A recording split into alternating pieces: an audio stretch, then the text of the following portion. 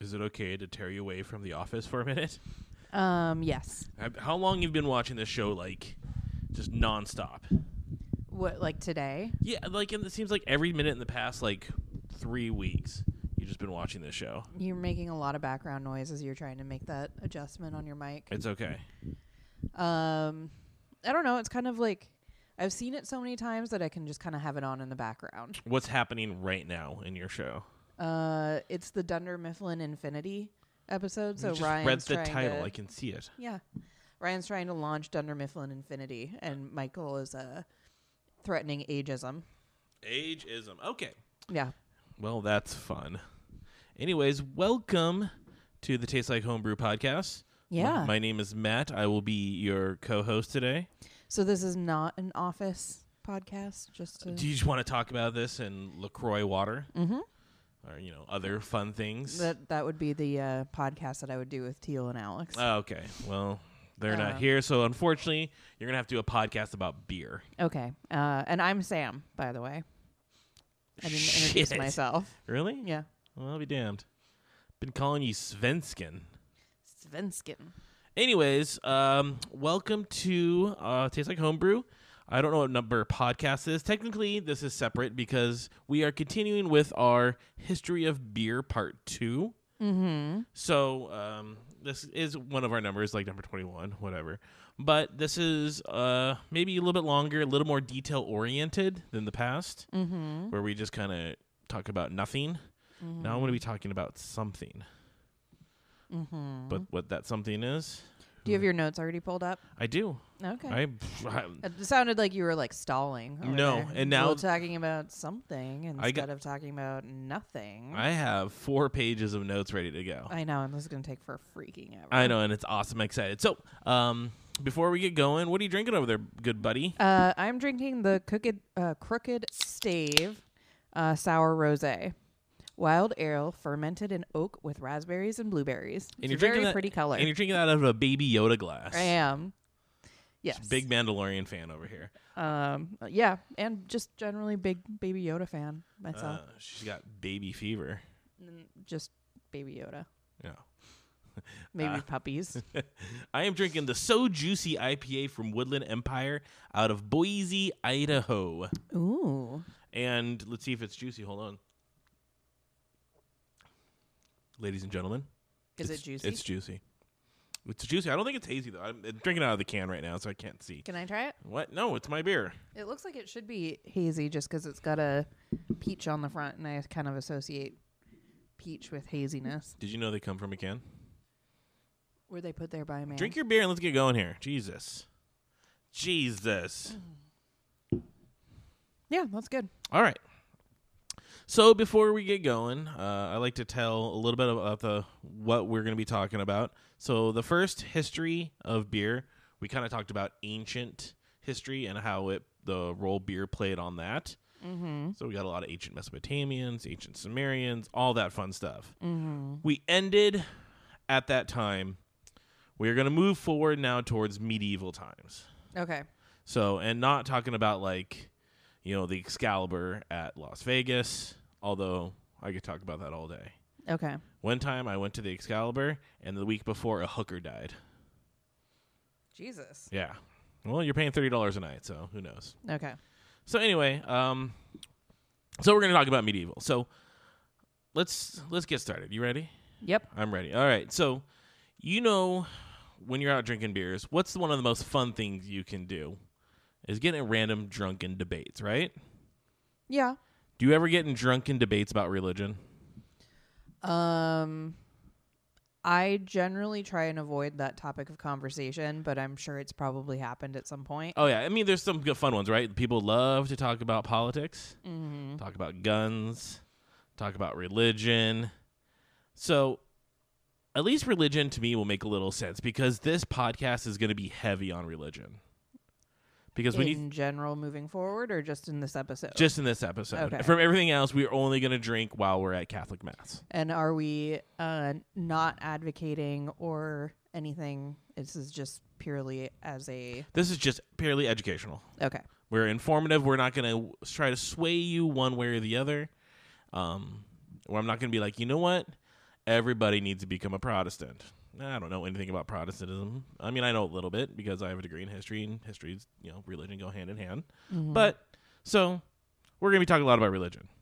But, was that a lot of bet? You keep popping your bees again. I like to pop that bee, Gross. Okay. But who doesn't love talking religion? I know everybody does. So, during this part 2 of this religion, we're going to be talking almost exclusively about the medieval period. And you can't do that without talking about religion. Medieval religion, they go hand in hand. At the fall of the end of the Roman Empire, it was just straight religion until like 3 weeks ago. Okay. So, anyways, I want to start things off with a little quote, and then it looks like you have something to say. No, I'm just pulling my notes up. There we go. From man's sweat and God's love, beer came into the world. Mm-hmm. That was St. Ardal of Metz. So here we go. Beer, medieval times, and religion, all part of history of the beer, part 2. Okay. You ready? Yep. Are you ready? So to begin things off, I want to talk about my grandma. Okay. Well, a little personal story here. So my grandma was a very religious woman, which I can imagine a lot of people listening, their grandparents were, right? Different era that's not as heathen as we are nowadays, living in sin. But she was a very, very religious woman. And I kind of think about it like your grandparents. Like it's either one or the other. Either very religious, big-time drinker. Mm-hmm. I had both in my family. Yeah, I had both in my family too. My grandma, very religious on my mom's side. My dad's side, big old drinkers. Anyway, my grandma on my mom's side, very religious. My mom would used to tell me a story that my grandma had this recipe that involved a can of beer. Okay. And my grandma was so embarrassed to go to the local grocery stores here in beautiful Renton, Washington. Okay, so this was in the Renton, Newcastle area. Mhm. Okay. So she would have to drive several towns or grocery stores over. So she would go out of like the area she lived in to buy that can of beer because she didn't want to see her fellow churchgoers to see her buying alcohol. Oh my. Yeah, religion's real fun, right? And then because of that, like even though I didn't grow up by religious at any means, I kind of had the idea that religion was very anti-drinking. I'm not sure that that's 100% true. I see, and I agree with that. But at that time, I had like my oddly religious side of the family, and this story that I had like religion was bad. Although my dad was like, "Hey, let's go to a brewery and hang out." Yeah, I see where I get it from. But I kind of had this idea that religion and drinking didn't go along, especially when I was young. Okay. How has that, that has definitely changed. Because if you start reading about the religion and the history of drinking and all that stuff, they kind of go hand in hand together. You're nodding at me? No, I'm listening. You're just listening at me? I'm not used to you listening to me. Normally, you're just rolling your eyes and calling me an idiot. Oh, well, I mean, it's an audio podcast. I could be rolling my eyes. So, and going through this research has proved me really wrong about this idea of religion and drinking. Martin Luther, you know who that is? Yes. Not King, but Martin Luther. And John Caliph, both parts of the Reformation, were big-time drinkers. Pope Leo X was quoted calling Luther as a drunken German. I mean, I think that's kind of an oxymoron, right? Calling a German a drunk. Okay. I'm not sure that's an oxymoron, but that's okay. I don't know. What's an oxymoron? On a side note, Protestants who wanted to be different than Catholics would drink their beers actually differently. What does that mean? So Catholic churches in their tradition usually use spices to flavor their beer. Mm-hmm. But for Protestants to be different, they use this beautiful little thing called hops. Oh, okay. Was that the first time that anyone really put hops into beer? I don't know about that. Okay. I don't know, like, you have to think about history. Like, the first time that someone's done something, like, who looked at an oyster and was like, that looks good. And then eventually, like, we should throw that in a beer. Yeah. It's a little weird, but... Yeah, that looks like a booger. I should eat that. And we'll talk more about flavor a little bit, but religion and beer are so damn hand in hand with each other that we literally have a diet because of it. So have you heard of the Doppelbock diet before? Is that the one where you drink like a really dark heavy beer in the morning. Yeah, so I Like you originally drink learned it years 4 ago beers a day or from Kenny down at Wingman the Yeah. Brewers. He was talking about it, and so it's a beer, or it's a diet based on the Doppelbock. So one serving of a Doppelbock has about 288 calories, and it's when completely it's unfiltered. So it's a lot like the beers that the Germans would consume in the 17th century. So as a result, it retains plenty of yeast, complex or B complex vitamins, making it a hearty, nutritious brew, especially compared to like other things at the time or even other beers now. Okay. Like in general, that beer has a lot more nutrition than it. So you could live off of that beer. So during the 17th century, especially when the monks have to give up their solid foods for Lent, they could live off of a Beer? Doppelbock. Okay. So nowadays the diet consists of like you drink a Doppelbock in the morning, or like 2 of them. You have some sausage, Okay. and you have whatever, some veggies, like probably like root vegetables, another Doppelbock, maybe like another sausage. There you go. That just sounds like a fun day at the Berliner. Yeah, it does. It sounds like you're just going to Oktoberfest for the day. But this is this is a diet that's based after Lent I believe it's Catholic, right? The Catholics love doing that Lent stuff. I think so, yeah. Mm-hmm. So, yes, like beer, religion, all important. Let's get into it, all right? All right. Do you remember the god Ninkasi? Mm-hmm. We talked about it last time. I did that really long poem on it. Yeah, that was a very long poem. So I want to do it again, but this time in the original Sumerian language. Oh, jeez. Hell no. But we talked. Okay, I wasn't sure if you were joking there for a second, and I was like, oh, God. Can I turn the podcast off? Like, so last podcast, we talked a little about religion. Ninkasi, the goddess of beer. And then we dug into how temples brewed beer and all that fun jazz. Well, they didn't really play a lot of jazz back then. Well, you don't know. I'm sure they had their own version of jazz. Hopefully. So we talked a little bit about in the ancient world. People love sacrificing things to the beer gods, all that stuff. Why don't we do that more often? Sacrifice things to the beer gods? Yeah, like what? Like goats? My abs? Well, we've already kind of done that. I mean, we like the Egyptian goddess of beer, Sekhmet. Mm-hmm. Like, do you know that story, right? Yeah, I do know that story. Yeah. Okay. Hold on one second.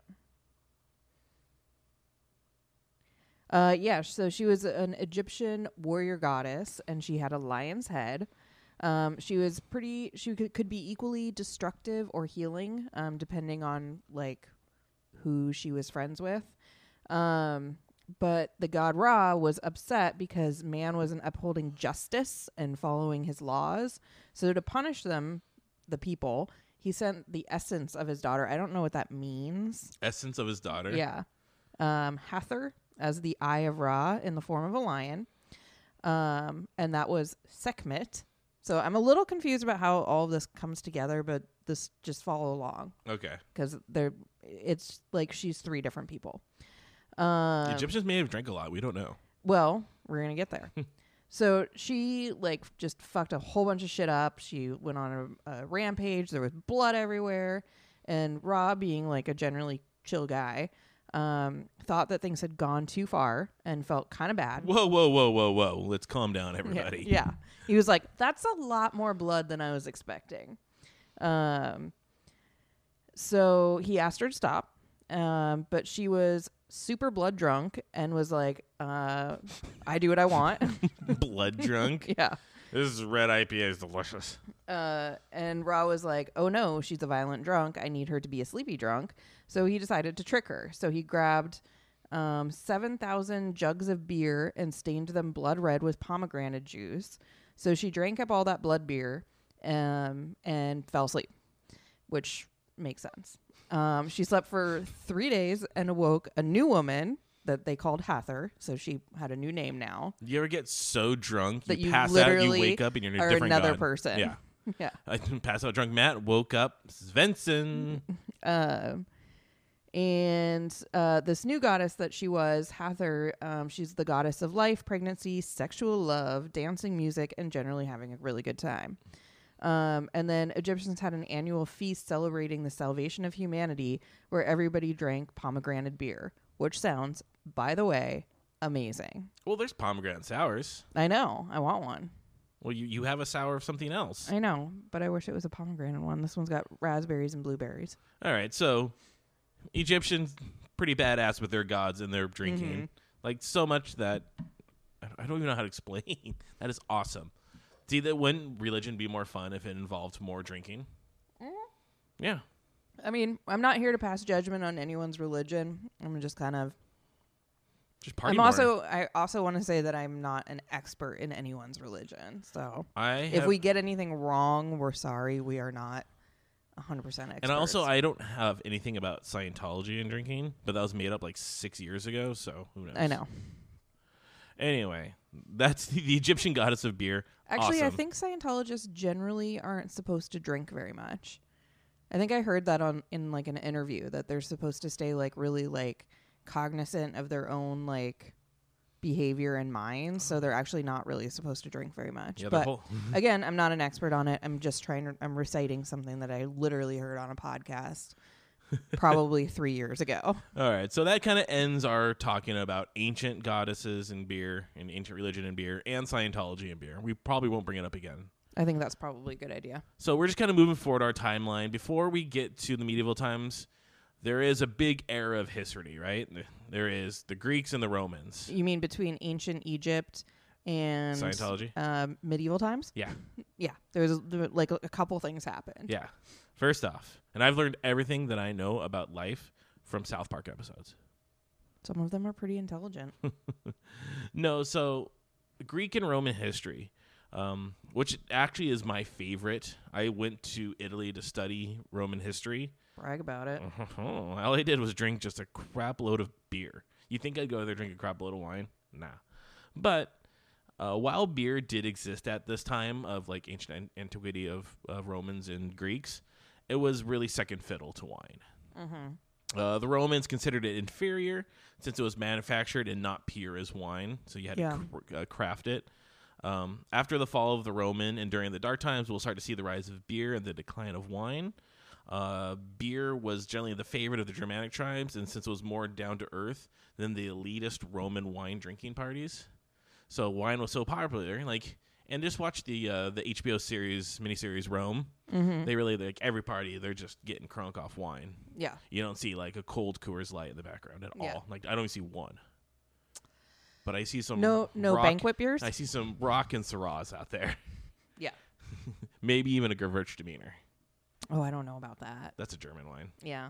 Maybe Germania and the Roman. Yeah, I guess they were pretty related at the time. Like, what's the main grapes in Italy? Oh, like Sangiovese, right? Which are like Chianti grapes, I believe. So probably a lot of that.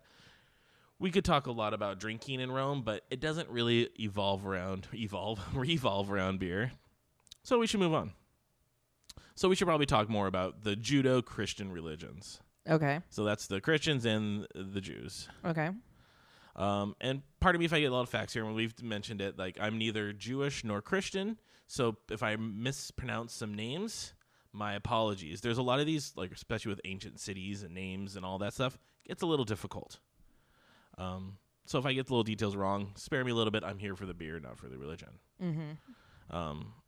But from what I understand about the Jewish faith and the Christian faith is they like to drink at rituals.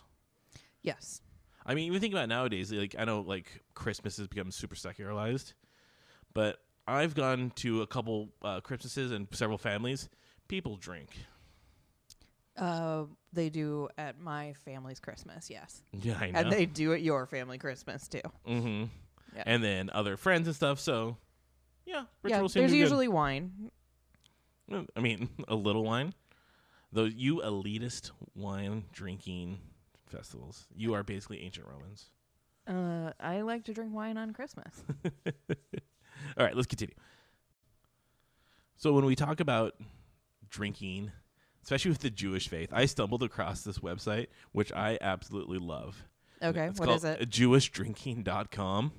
Oh yeah. And Okay, I think I actually found that too when we were talking about doing research for this podcast. And it's a huge website. They got podcasts. Mm-hmm. They have like articles. So one of them is about the category is holiday and festivals, and there's an article about drinking on Hanukkah, drinking, and there's multiple ones that I can't pronounce. There's an article about what to drink when you're on holidays. It consists around that one kind of wine they like. Kosher wine? Yeah, I guess. Yeah. And this, and they up to date. Looks like they probably put an article about every other month. Like they're one December, and then they recently won a couple days ago, in fact. And just during like how to drink and what to drink during on the Jewish calendar and what holidays and stuff. So, we're not gonna dig heavily into it because I feel like I'm gonna just not pronounce any word correctly. Okay. Yeah, I kind of like looked around on that website a little bit, but I know a lot of very lovely Jewish people, and I didn't want to get anything wrong. So I didn't really want to try and editorialize something that's probably a lot more complex than I understand. Yeah. So, but did you know who was a Jew? Jesus was a Jew. Did you know that? I did know that. You know, there are some scholars out there that believe that Jesus himself drank beer and not wine at the Last Supper. Really? Yeah, and Why? some of them, even the translations will say that he turned water into beer and not into wine, because the translation's going from like what was originally he spoke Aramaic, right, and then to Greek or whatever, then move it on. Translation gets confused, but they don't actually know. Most people believe that he drank wine, right? Yeah. When you are in a Catholic church, you're drinking red wine as the blood of Christ. I believe so. I mean, it's not Coors. Boom. I believe so. I mean, there's a 20% chance that they were drinking Space Dust. Space dust. That's the OG Cloudburst. So, but I think it's interesting that some people in translations, and this is not an entirely common thing, like nobody knows and nobody really, do people really care what he drank besides the fact that you are honoring him by drinking the blood of Christ? Is that right? That seems weird. Anyway, but I will tell you what. At the Last Supper, he's got alcohol in front of him. Some people say it's beer. Some people say it's wine. It's alcohol. If you're going to go out, I think the last thing you should have is a drink that you really like, right? I had a dream once, like probably 4 years ago, that it was like there was like a meteor, asteroid or something like plummeting to Earth. And you turned to me and said, the last thing I want to do is drink a really good double IPA. Yeah. I remember that very specifically. I mean, but I've thought about this for a while. And if you had one last drink, what are you choosing? I think I'm going to go with something Fort George. Okay. Maybe Field of Greens. Maybe the new Magnetic Fields. Boy, I like that. You wouldn't do something like barrel aged? I mean, it's good, but I feel like what defines me as a beer drinker is hazy IPAs, because that's my favorite. You've been drinking a lot of dark beers lately, though. It's cold. I know, and it's cold. I don't know, what are you doing? You've always told me in the past that you would go for like a coconut B-bomb. Yeah, I mean, if that's kind of like, that's definitely one of my favorite beers of all time. And I don't tend to pick favorite beers very often. Yeah, I think I would do something like that. I'd do something special, like something barrel aged, or one of those beers that sits down in our little beer cellar that we're like afraid to open. Yeah, because they're delicious. My beer and cereal cellar. I like to age cereal down there too. I thought you were doing that in the garage. Oh yeah, that was so good. I just eat those whenever I'm just kind of drunk in the garage. How often are you drunk in the garage? When are you not drunk in the garage? Most of the time I'm in the garage. Okay. Anyway, so Jesus may have drank some beer. We don't know. But let's continue on with more of this religion and, beer thing. Catholics, they love to drink. I mean, have you ever been to a party like at Seattle U back in the day, or in Gonzaga? No, I have actually never been to a party at either of those schools. Well, they like to drink. All right. My dad used to tell me that nobody threw a better party than a Catholic. Is Gonzaga a Catholic university? Jesuit, yeah. Oh, I didn't know that. I think they I both just are. thought they were really good at basketball. Yeah, whatever. So they like to party. They like to drink, and there's a book called The Story of the Pint. So Monastic Brewing was universal. There would not have been a monastery in Britain or Ireland without its brewery to sustain its brothers. So the idea that all the monasteries brewed. It is believed that the oldest brewery in the world, which is Weihenstephanen, you can find this at a lot of like German bars. Started as a monastery brewery back in 1040 CE. Catholics also did a great job lining up their holidays with pagan drinking holidays. For example, the Christmas with Yuletide feast was the Yuletide feast of Odin, which started out as a party to get you drunk. Like the original idea of Christmas was a pagan holiday that was based off drinking. Mm-hmm. I like that. Yeah. I also still really want to go to that Egyptian pomegranate beer festival. That sounds fun. Are you currently on Instagram right now? I was doing something. So let's You're going to call me out, man. So monks. Let's talk about monasteries. Let's talk about monks. Okay. Big part of Christianity, right? And we're gonna from here on out we're basically Christianity. Okay. I've limited resources on other things. Monks and nuns had to be self-sustaining. Right. I mean, we were thinking about 12th, 13th, 14th century. Not a lot of like Wincos you can go to get yourself some Fritos. Right. You had to be self-sustaining. And we learned before of like that beer diet that beer is full of nutrients. So it only made sense that during these times that they would brew for sustenance. Full of nutrients, and also because it's fermented, it lasts a long time. Mm-hmm. Doesn't go bad. Yep. So they would brew for themselves, but they would also brew for visitors and pilgrims. Okay. These places were known to be generous, so many. So they would also provide beer and bread, or they provide bread with their beer. So I don't know. This is the best diet. If I could just live It's off just beer and bread. I'd be so fat and happy and really unhealthy. Yeah, really unhealthy. I don't know how to get gout, but I assume that's how you get gout. I'm pretty sure that is a one-way ticket to Gout Town. So, but monks would Which use. would be a great name for this episode, by the way. One-way ticket to Gout Town.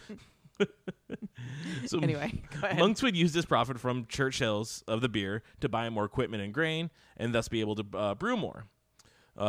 These monks were awesome. Like, I love this. They would put cleanliness on very top priority, because at this point they're starting to realize that, especially in the brew house, the cleanliness is the most important part. In some places, it was illegal to drink a beer in a house that a mouse has died in. To drink a beer? So yeah, like if you go to a establishment, a monastery, you want to get a beer, but you didn't realize it's dirty, and you see a dead mouse, that is illegal, and they'd be punished by whatever their punishment. Is it illegal? So if a mouse died there in the past, and they cleaned it up, is that okay? Because I feel like there was a lot of mice. I don't know. I wasn't. Little known fact, I wasn't there. Sounds like what they need. More kitties. Yeah. Well, I mean, if you ever go to the Guinness Brew House, they have like their cats that are, what you call them when you get them stuffed. Taxidermy? Yeah, they got stuffed cats there that are like paid homage to like the cats of like 1841. This cat was a mouser at a brew house. I do not remember that part of the tour. Yeah, well, I was there. I've been there twice, in fact, so Yeah. I know. No, I mean, I believe you. I just don't remember that part. I think I must have been over on the marketing deck or whatever. You were big into that. So anyways, but it makes sense, though, because cats being mousers. But I feel like cats would just take giant dumps in the grain silos, because that's just one giant litter box. Yeah. But cleanliness was key, and these monks knew about it. They knew that they kept things clean, they could sell their beer, and then buy more stuff for it. So Yeah. I mean, it's On a separate and like only tangentially, I don't know. Related note, the cholera outbreak in London in 1854, the pump that or the well or whatever that was actually infecting people and getting everybody really sick, was located near a brewery, but nobody at the brewery was getting sick because they were drinking the beer instead of water. And like, I would assume this is a little bit of conjecture on my part, but because the water had to be boiled during the process of making beer, it would help kind of disinfect it. So people weren't getting sick who were drinking at the brewery, but the people who were around the area were getting sick, and it was kind of throwing off the them being able to really identify that it was actually water making people sick.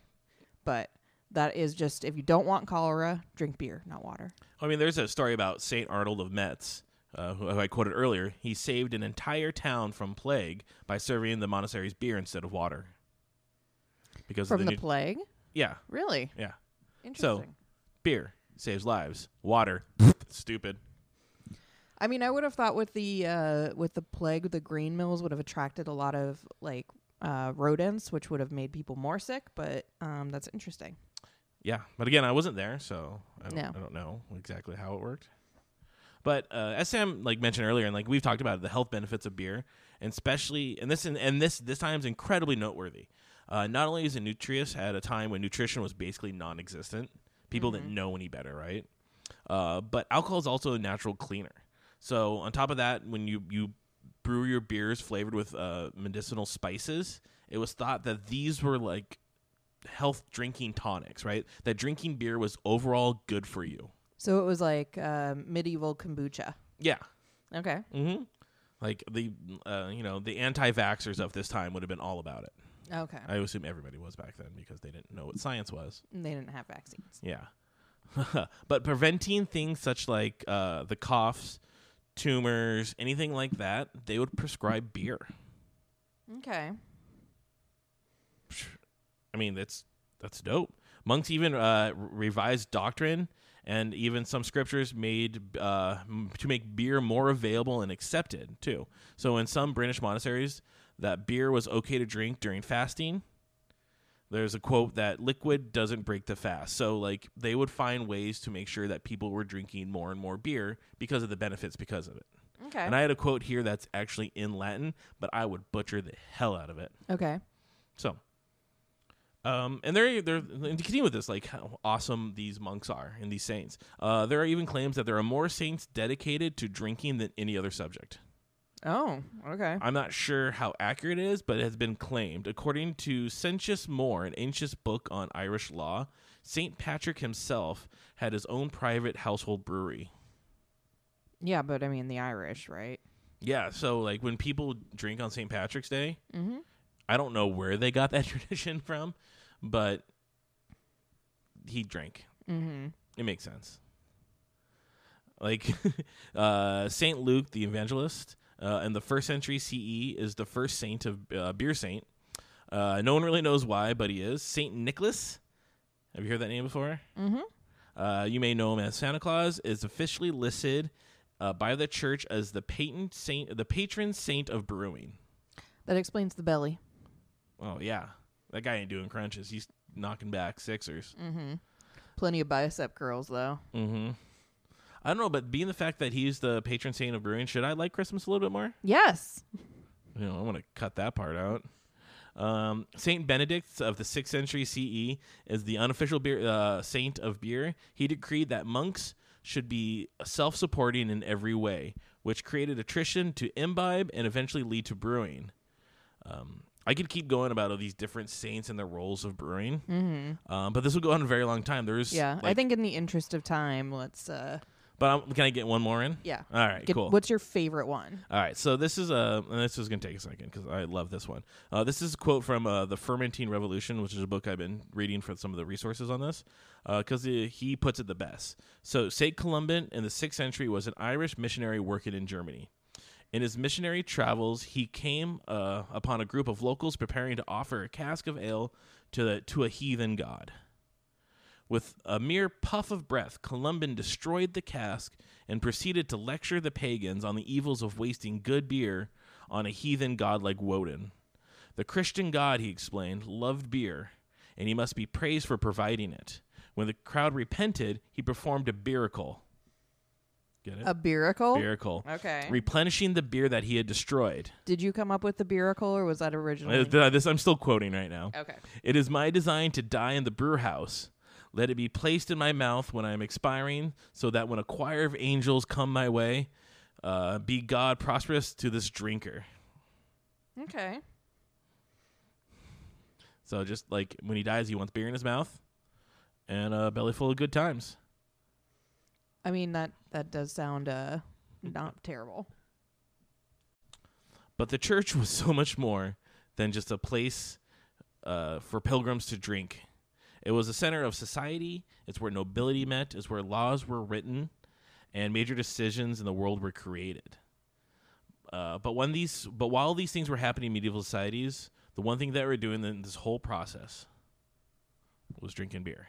Okay. So, and when this like 2 seconds ago, Sam rolled her eyes at me because I was speaking for a while. Did not hit record. Oh, is that why you? Okay. That's why I restarted. I was wondering why you started over again. Yeah, I was talking into nothing. Okay. All right, let's take a break from talking about the Judeo-Christian religions and the role that beer played on it. Okay. And let's talk about the Vikings. Okay. I like them. The Vikings, their drink was mead or braggot. Yeah. And mead is like honey wine. Yeah. Right? So, and they actually have a story about the creation of it. So this guy, Cavasser, he was a poet and the wisest of all men. He was born out of the saliva of two groups of gods, the Aesir and the Vanir. So, ladies, if you don't want to get pregnant, don't spit into a bucket with a dude. I mean, just don't do that anyway. It's weird and kind of gross. You know the little spittoon at the Brick in Roslyn? Ladies, stay away. Get you pregnant. So there was an ancient Pete's ritual of spitting into this common vessel, and that's what he was born out of. So he wandered around. He was teaching, instructing. He was giving lots of great answers to questions. He was just he was a brainiac. And then he ran into these two dwarves because obviously Vikings. They have dwarves. One was probably Gimli. They were weary of academics and learning. They were not like big fans of knowledge. So they're the jocks in Revenge of the Nerds. Yeah, probably. Although just so many problematic things about that movie. Yeah. They killed him. So the dwarves killed him, and they distilled his blood in a magic cauldron, and they mixed it with honey, and then that formed mead, which gave wisdom and poetic inspiration to those who drank it. So when you see that drunk idiot at the bar who's like being real proud of himself for having all the right answers, that's this guy's fault. Yeah, when you're at trivia and there's the drunk guy that knows the answers, and especially and if he's drinking mead, oh yeah, that guy is awesome. He probably has a ponytail. Probably. And tiny glasses. All right. Ooh, that was a big all right. So we're almost done here, folks. For those who are just getting wary about this, is a lot of names. Yeah, this is a little history. dense. It's okay. People want to know about the history of beer. Let's finish it off here, right? Okay. Back to Christians. You ready? Okay. All right. So because of the rise of pilgrimages and the demand of beer, churches had to start either producing commercially or trade with other monasteries, which created a commercial beer market in these times. So more or less, religion controlled beer for thousands of years. Hundreds of years. Yeah, Okay. you could probably drop that 1,000 in there and be fine. And if you wanted to drink, you had to go somewhere that was associated with religion. You had to go to a church, monastery, etc. Okay. An abbey. Mm-hmm. But eventually the church control of beer ended, and because people enjoyed it too much, especially the upper class, they started allowing other people to start brewing besides the churches. But even today, when you go to Belgium or Germany, you can find an abbey or monastery or somebody brewing a saison or a Trappist, and it's still an important part of that society. So even though that stranglehold eventually dissipated and the nobility was like, we want to get drunk and we don't want to go to church for it, because sometimes you want to get drunk without feeling guilty. Yeah. So, but beer and religion plays an important role in society today. Like the idea of those two going hand in hand together.